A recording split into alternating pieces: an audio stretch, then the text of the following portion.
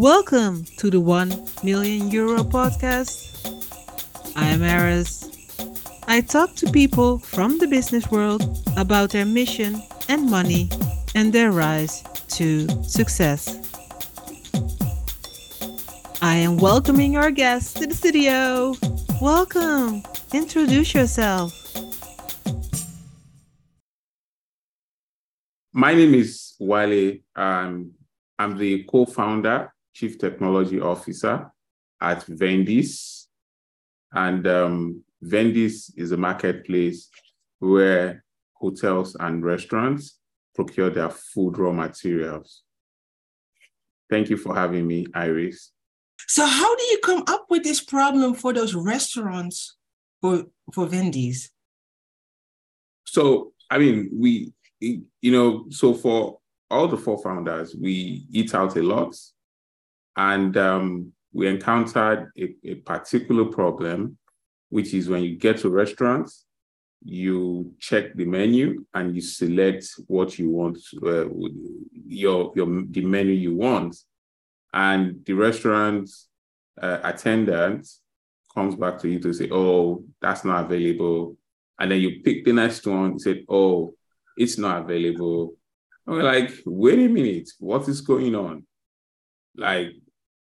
Or sometimes they offer you stale menu, and that's a big deal because food poisoning, it's a big deal, right? And so we decided that, you know what, this is a problem that we can't sweep under the carpet. We need to, what is really going on with our restaurants, with our favorite restaurant? And we dive in, we realize that this problem is as a result of a number of issues, affecting the food supply chain. And that's how we stumbled on it. And then we did a test run with one restaurant, and it was actually successful.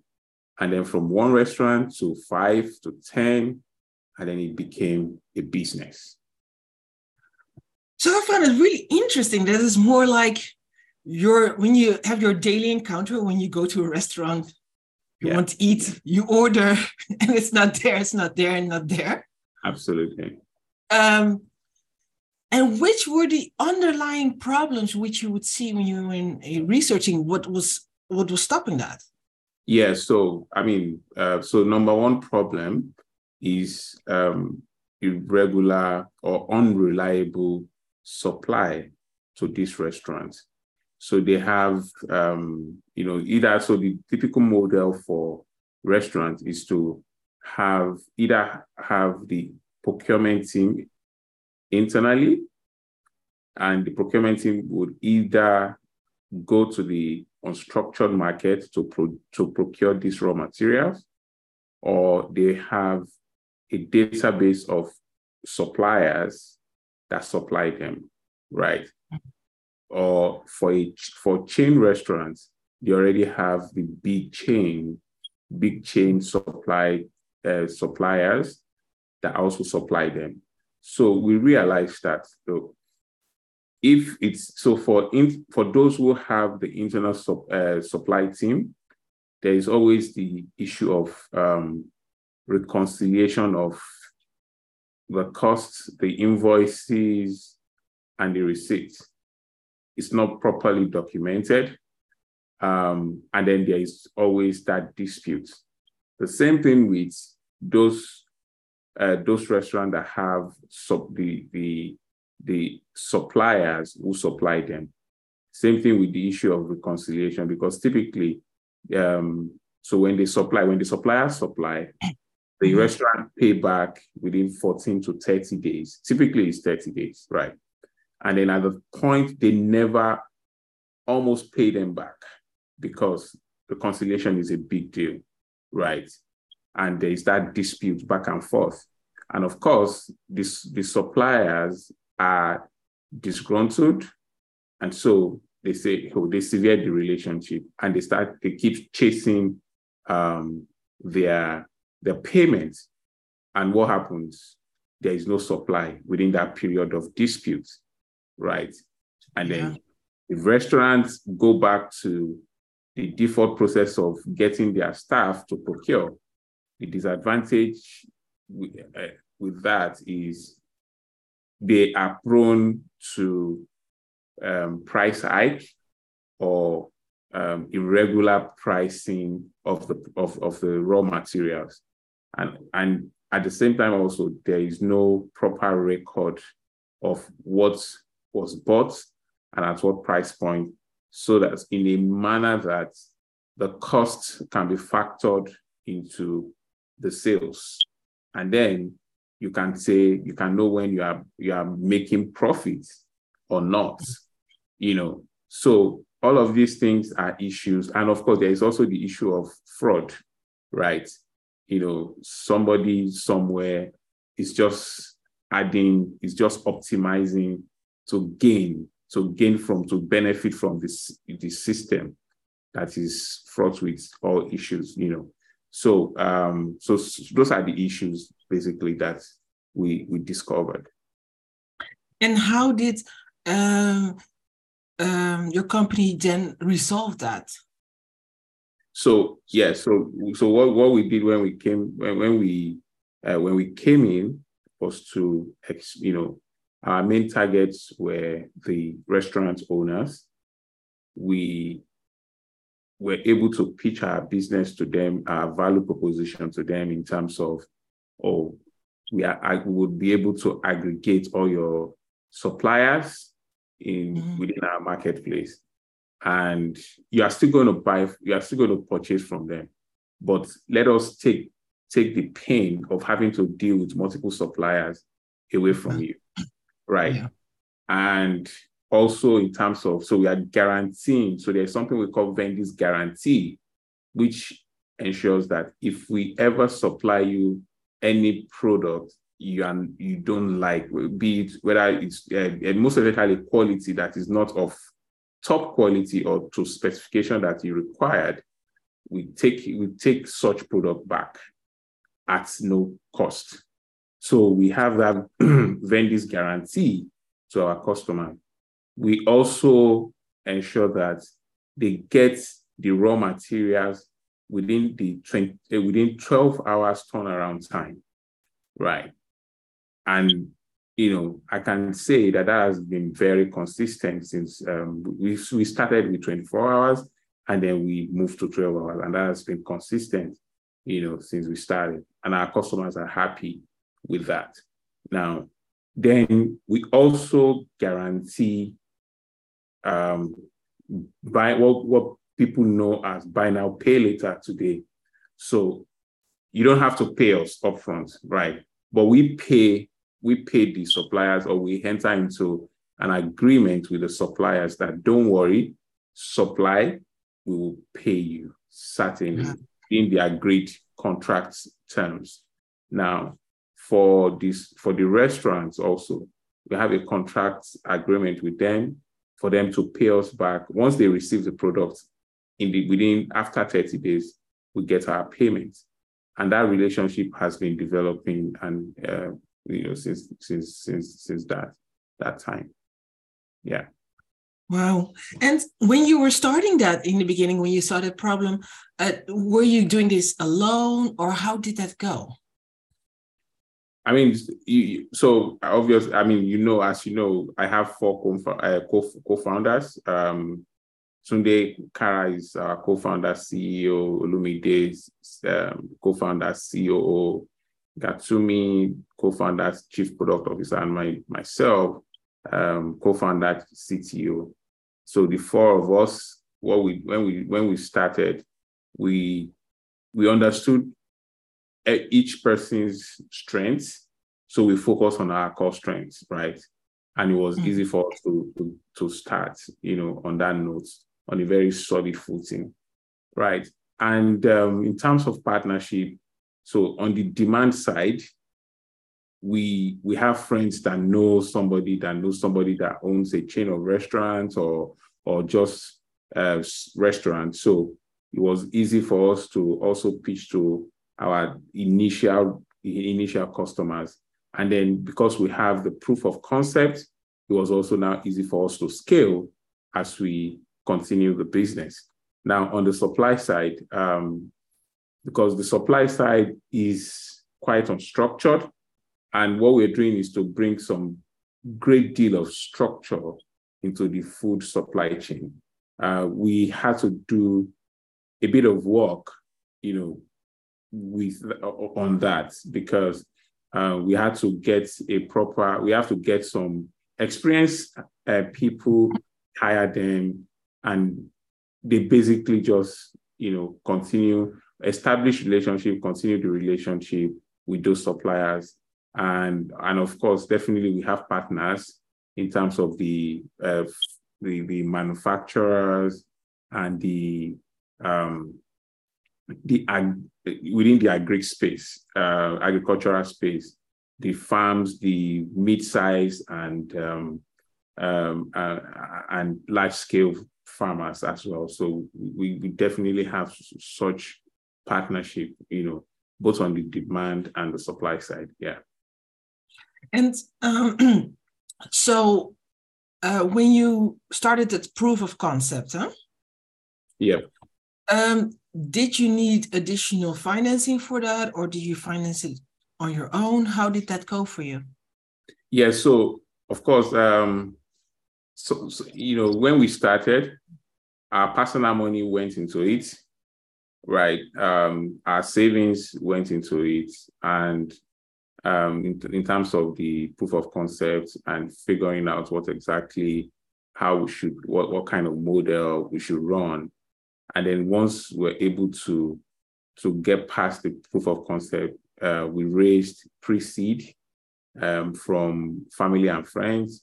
I mean, we thank God that we have those family and friends that believe in what we're doing, and they came in as pre-seed investors. And before we now we're able to enter into Y Combinator, where we're able to then raise our seed round. Yeah. So how much did you raise with family and friends? Well, I mean, I don't have the number right now, but it's few thousands of dollars. Yeah. Mm-hmm. Yeah, to get started. I mean, always you need your first money. Yeah. Did you say like, okay, we can get started, we can go to the restaurants, we can do the supply, we can do that proof of concept? Just a few, because I always notice when I'm talking to founders, just that first money coming in, all this is from family and friends, doesn't matter how much it is, but just that starting point. Yes, absolutely. So with that money, you could do the proof of concept from family and friends. Yes. And you can start it. And then how did it go for you from there? Did you seek additional investing from angel investors or other things? So how did it go from there? Yes. So, yes, certainly. So our target was to enter into an accelerator, right? So yes. So because we also understood the importance of going into an accelerator to a very large extent. And I mean, we had we have companies and founders who had gone into accelerators, companies like Paystack, Flutterwave, and we knew how that impacted their businesses, to a very large extent. So we also you already saw that. Yes. That the impact that they had already at their business when you have an accelerator, or if you don't have one. Sorry, you said what? So when you saw Paystack, like you said, and you saw that they went to an accelerator. Yeah. So you could see the impact, how much the impact, what it helps your business, how to grow and do things. Absolutely. Yes. Yeah. So we saw the impact and we saw the rate of growth.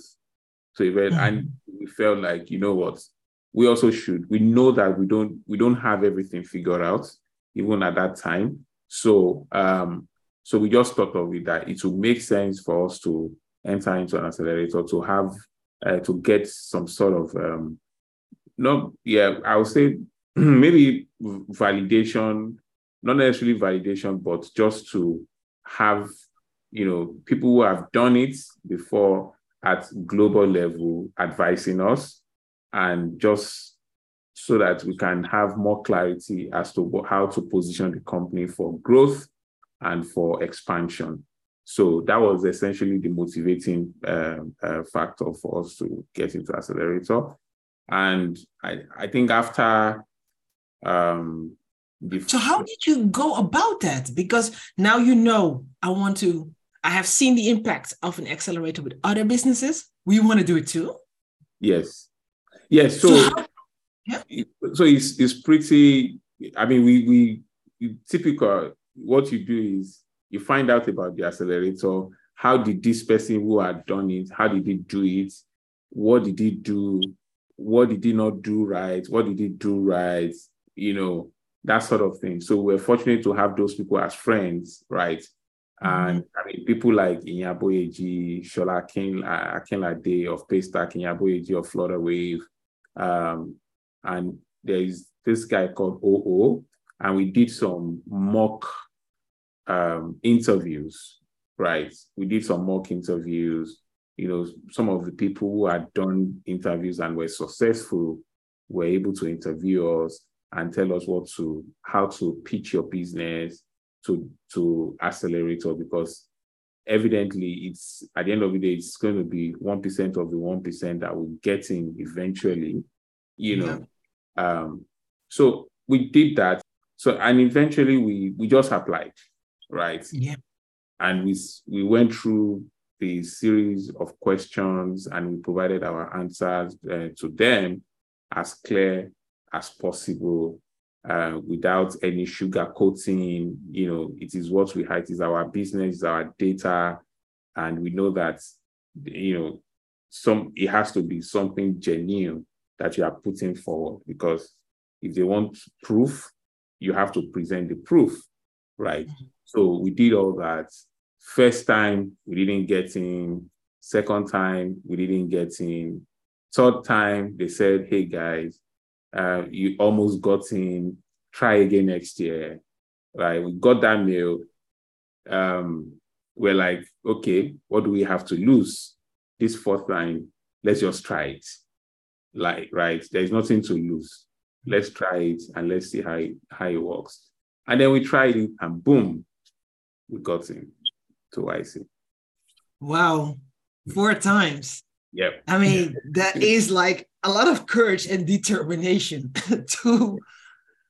because every time you have an interview and it does not work out.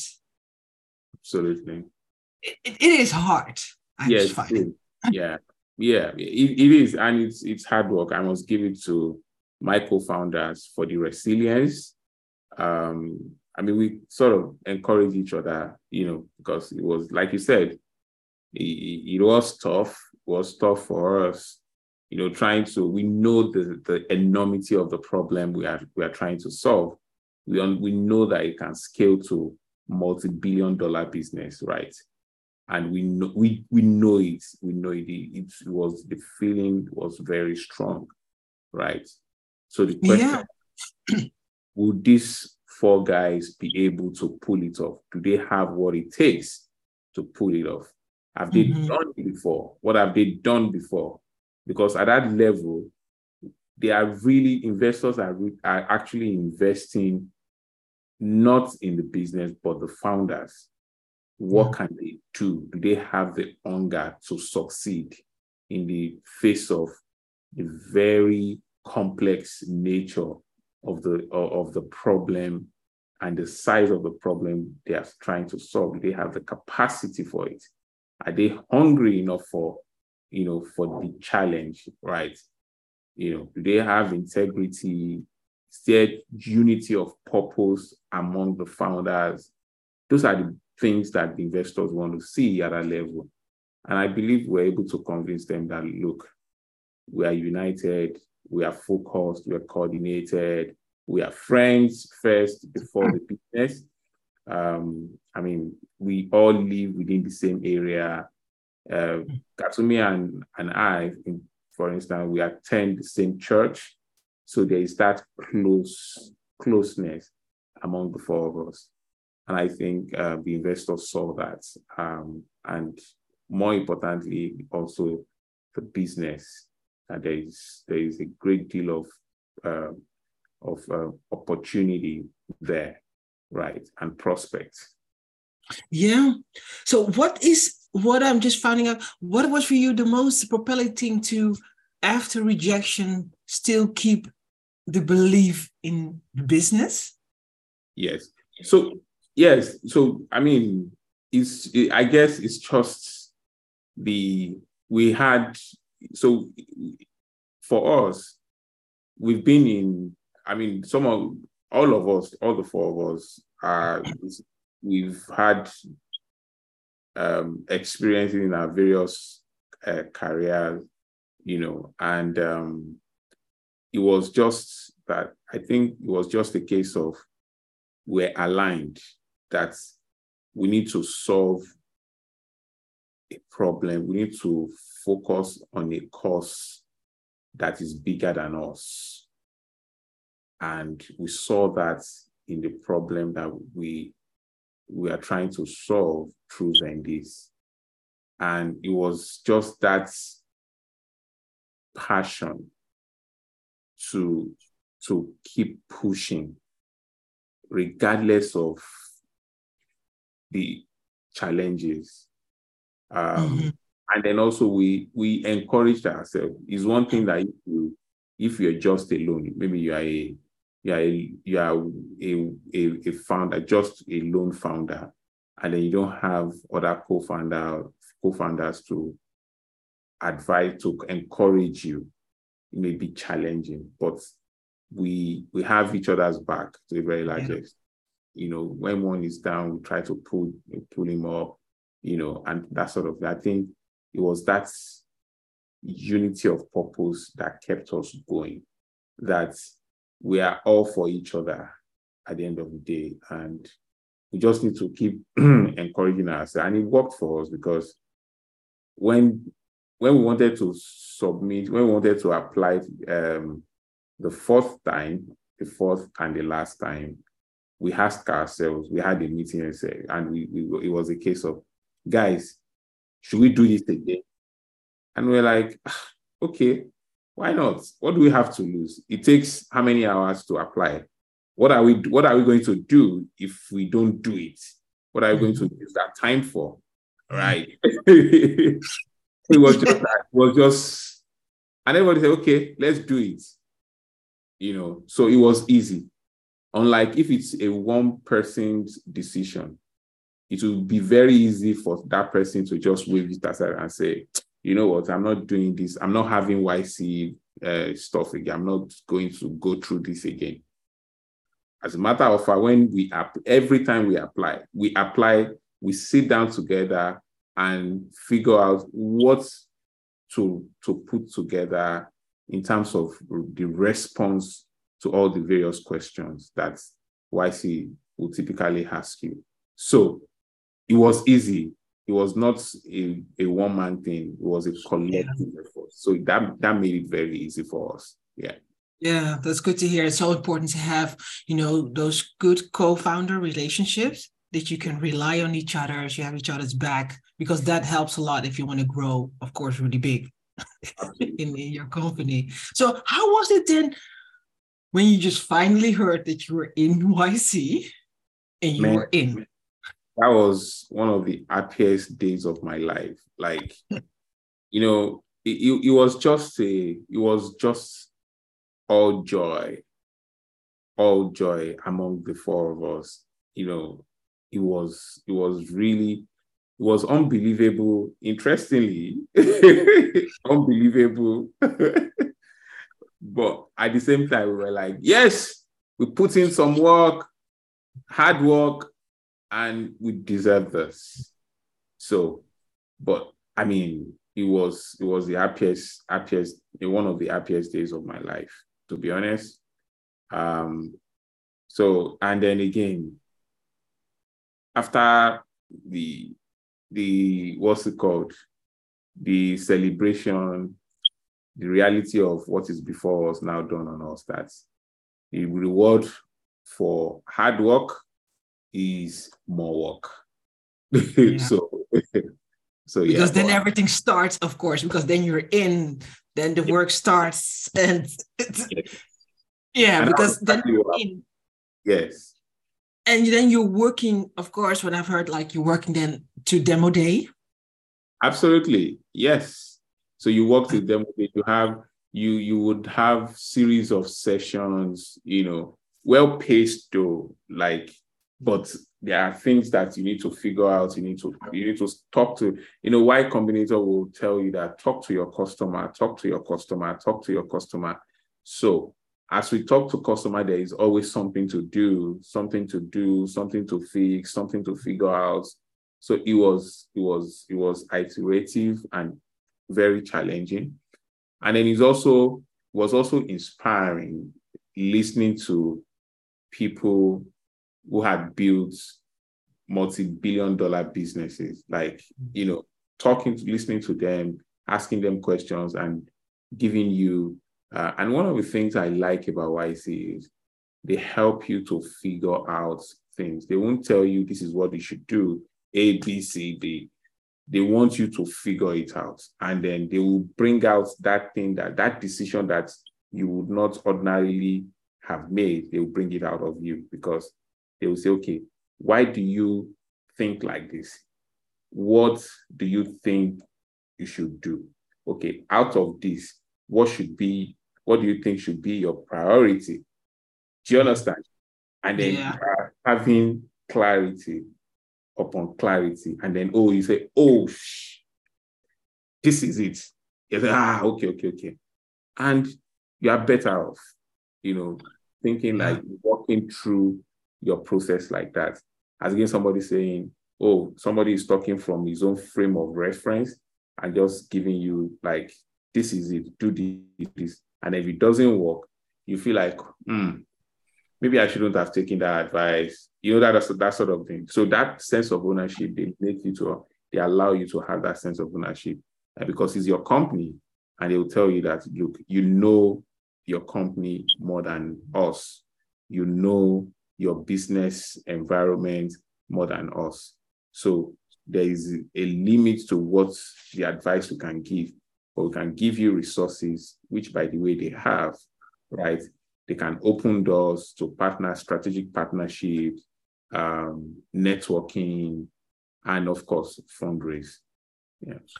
Yeah. So were you there live? No, because it was during COVID, so we're not. It was virtual, so we did virtual. It's a virtual one, and because this is what I just hear a lot with YC, that they say, like, of course, the best because it's your company. They give the resources and the insight, and also that you need then also to figure out which are the most important things to do. Yes, because you cannot do everything that's on your list. That's true. That's true. You can. I mean, for us, yes, but I mean, for us, we had that clarity before pre-YC, so it was just it was easy for us because we had that clarity from YC that this is what we want to do. It was just also trying to give better clarity to what we are doing, so that be it the investors or the customers or the potential partners are able to understand us, maybe even from the elevator pitch, right? That this is what Vendease is all about. This is what we are doing, and sticking to it, right? Because you validated it. Because it's very easy for you to veer off your original course, right? Very easy, especially when you've raised money, you've raised funds, and people just come with all sort of advice, and then you just feel like everything looks like, this makes sense, this one makes sense, that one makes sense, and then before you know it, you veer. But we never allowed that to happen to us.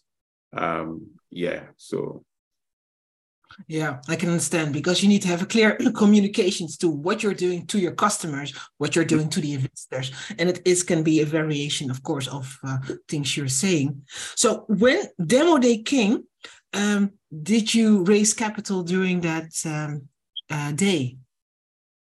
So Demo Day, we didn't raise capital on Demo Day, but we got a lot of interest, and we've raised substantial part of our seed prior to Demo Day, interestingly, because a lot of investors found us out even right in YC prior to Demo Day. They started reaching out to us, and on Demo Day, we got a lot of interest from investors.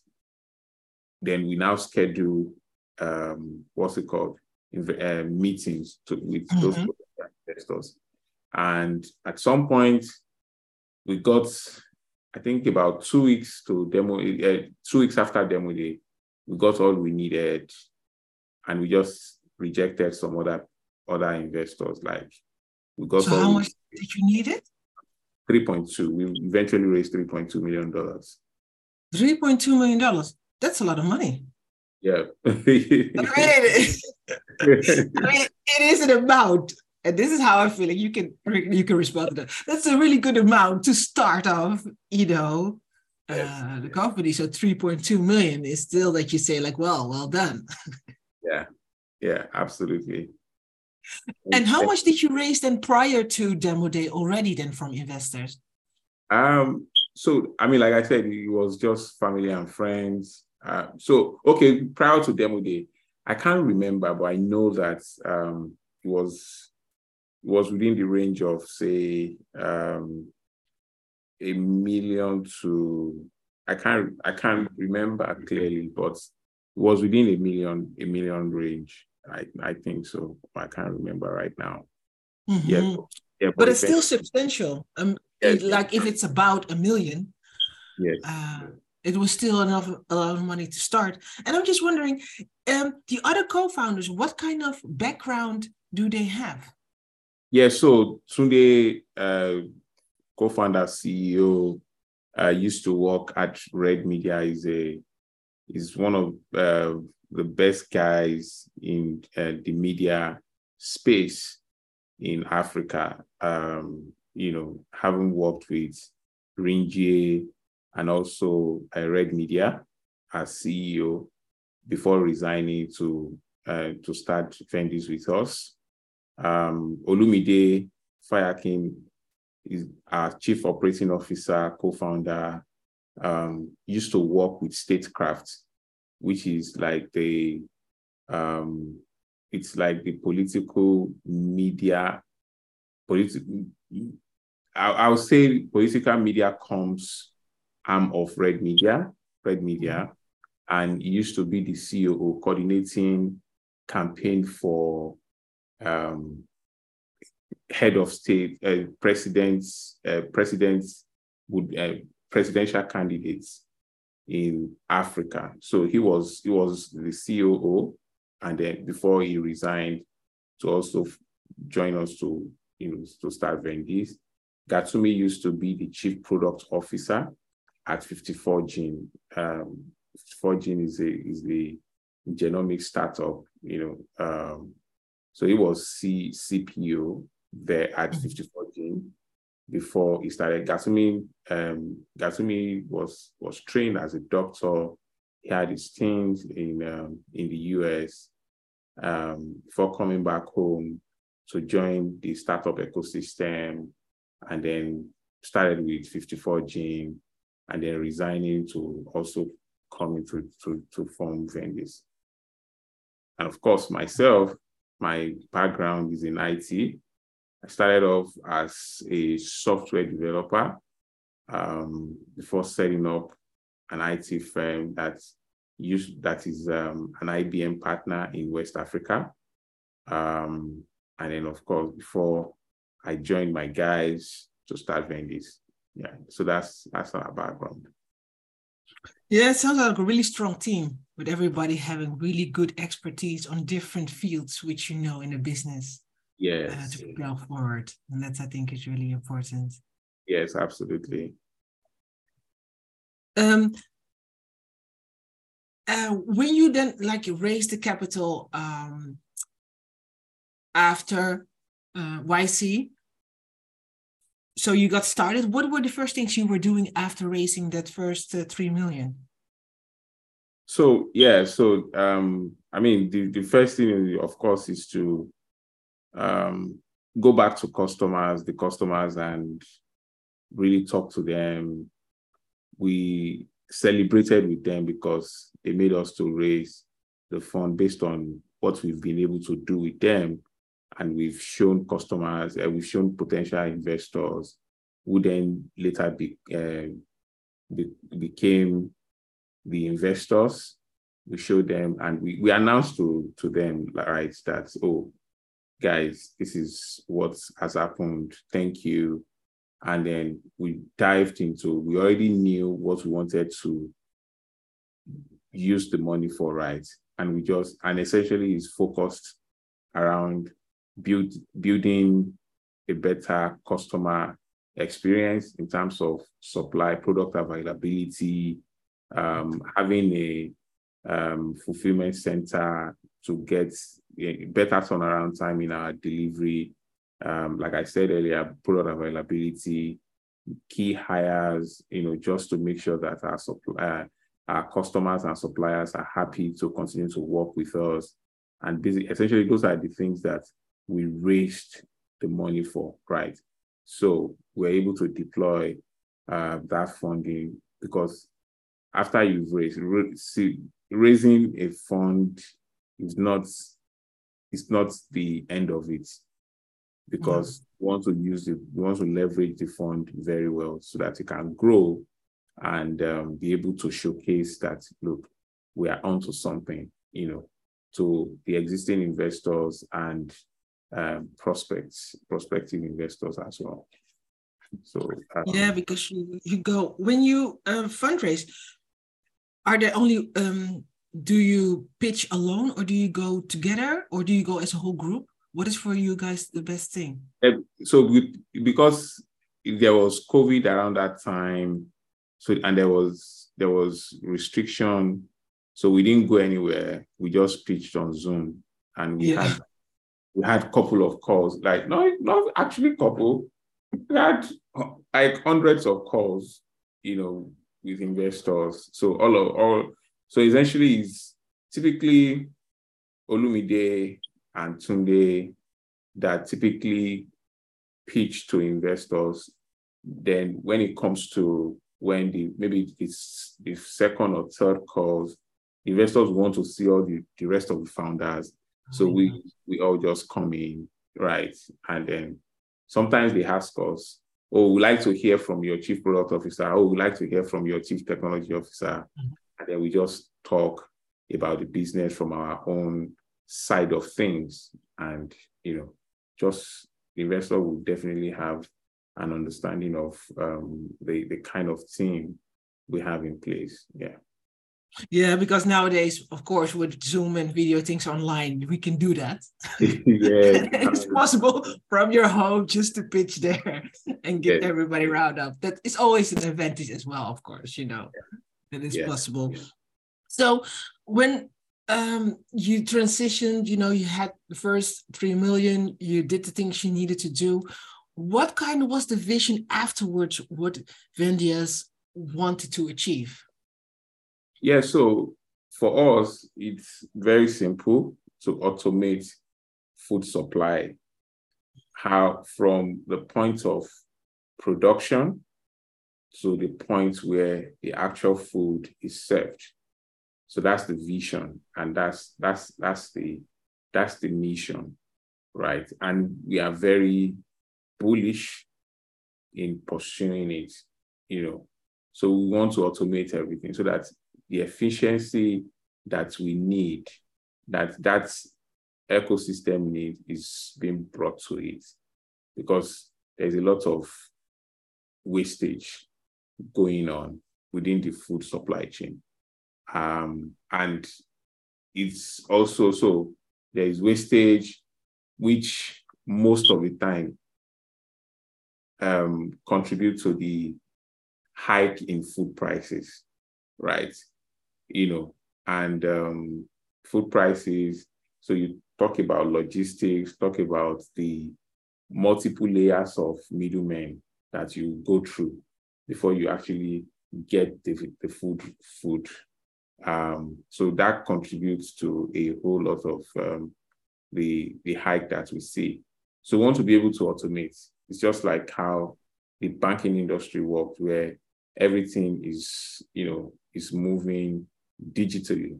And that's the sort of, we want to build a chain within the Africa food supply chain, and a chain that is resilient, that is very efficient. It's like something that just works without any human intervention. It's quite ambitious, but we are very in solving it, in seeing to how it's delivered. And when you have the supply chain, are you working in one country or more countries?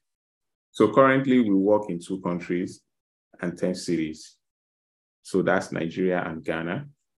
Mm-hmm. Nigeria and Ghana. Yes. Yeah, you were working there. And so if you look at the restaurants now, how do they respond to you and what you are now serving them? Yeah, so I mean, the response has been great. And we've got feedback, a lot of feedback from the restaurants in terms of, your business model has helped us to grow from 1 restaurant to 2 to 3 to 4. Your business model has helped us to be very profitable.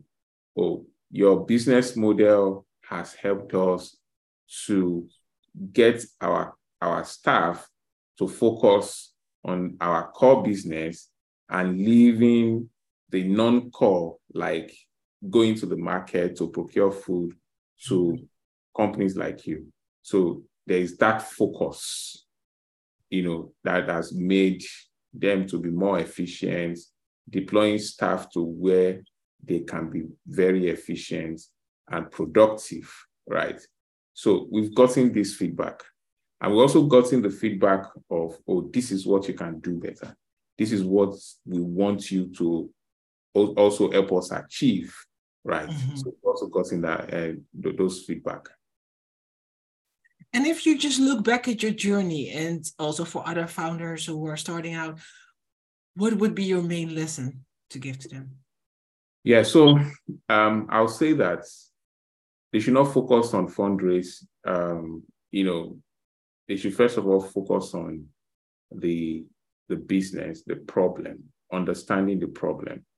And how do you understand the problem? Talk to your customers every time. Talk to your customer. Don't assume that you know the problem without talking to the people who are affected, who are bearing the pain points, because it is then that you have clarity of how you can help them and what you should build. We have to build what customers want, not what we think they want. And don't spend too much time fundraising. Like, have a time frame, have a window. And once it's closed, get back to business, get back to work, right?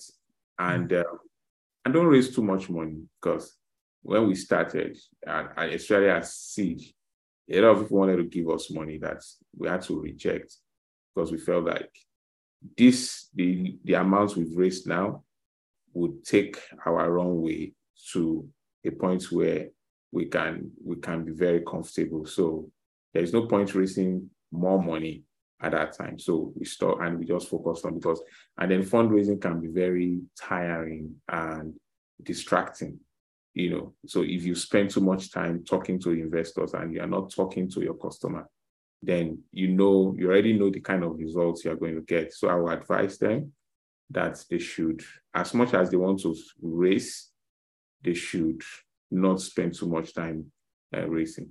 And then the second advice I would give is have co-founder relationship is very strong, is very important, right? Go into the business with someone, that you are very comfortable with, that you have relationship with, because if you don't have that, the co-founder disputes can derail the business, it can potentially distract the company. And you don't want that, right? So you need to be very sure about the person. In the event that you don't really have relationship with such person, try and get references on such people. Reference from the previous employer. Somebody will know somebody, right? That know the co-founder, that know him or her. And for us also, what we did was we're able to. So, for instance, all of us are married. Proud to this, only 3 of us were married. So our wives are also quite close. So that bonding is there. So you need to get to that level of friendship, right, with your co-founder, because this is the person that you are going to spend the most important part of your life with, because you are not going into that business to say, hey, in the next few months you are quitting or you are dissolving it. You know that this is something that's going to last and even outlive you. So you want to be sure of the person you are doing the business with. So that's also very important. And then the third one would be that be people focused, like the other people you are working with, your colleagues, your staff. Be people focused in terms of your culture, your value. Communicate your value, your culture very clearly, to staff, so that they can imbibe it and inspire them with your leadership. By doing. One of the things that we know we do best is to handhold our staff to some extent, to the point that they are able to do a lot of things on their own. Because what we do, when people come into Vendease, they would never have done what we want them to do or what we ask them to do. So because we are doing something that has never been done before on the side of the planet. So we know that, and we are very adventurous. So we want our staff to be adventurous. And so we sort of also pass that down. And of course, with empathy, driving excellence, taking ownership, and also having mutual respect for each other. Yeah. Yeah. I love what you said, to inspire with your leadership, what you're doing, because it hasn't been done in that part of the planet. I really love that. You have big things and you haven't seen it yet, and you have to inspire people through that to see, like, wow, look what's possible. Thank you so much for this interview. I just love talking to you about the amazing things you're doing there. Thank you. I appreciate it.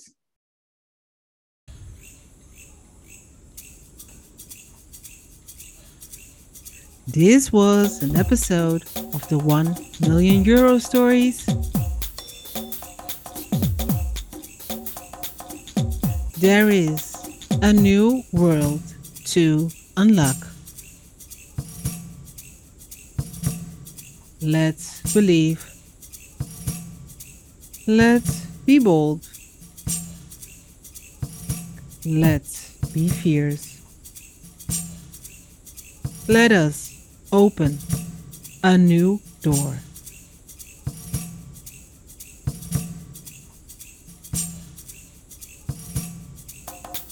I am Aris from the 1 million euro stories. Thank you for listening. And if you want to make sure that you know when a new episode comes out from the 1 million euro stories, click on subscribe on your podcast app and you will be notified when a new episode comes out. Thank you for listening, and I will see you next time.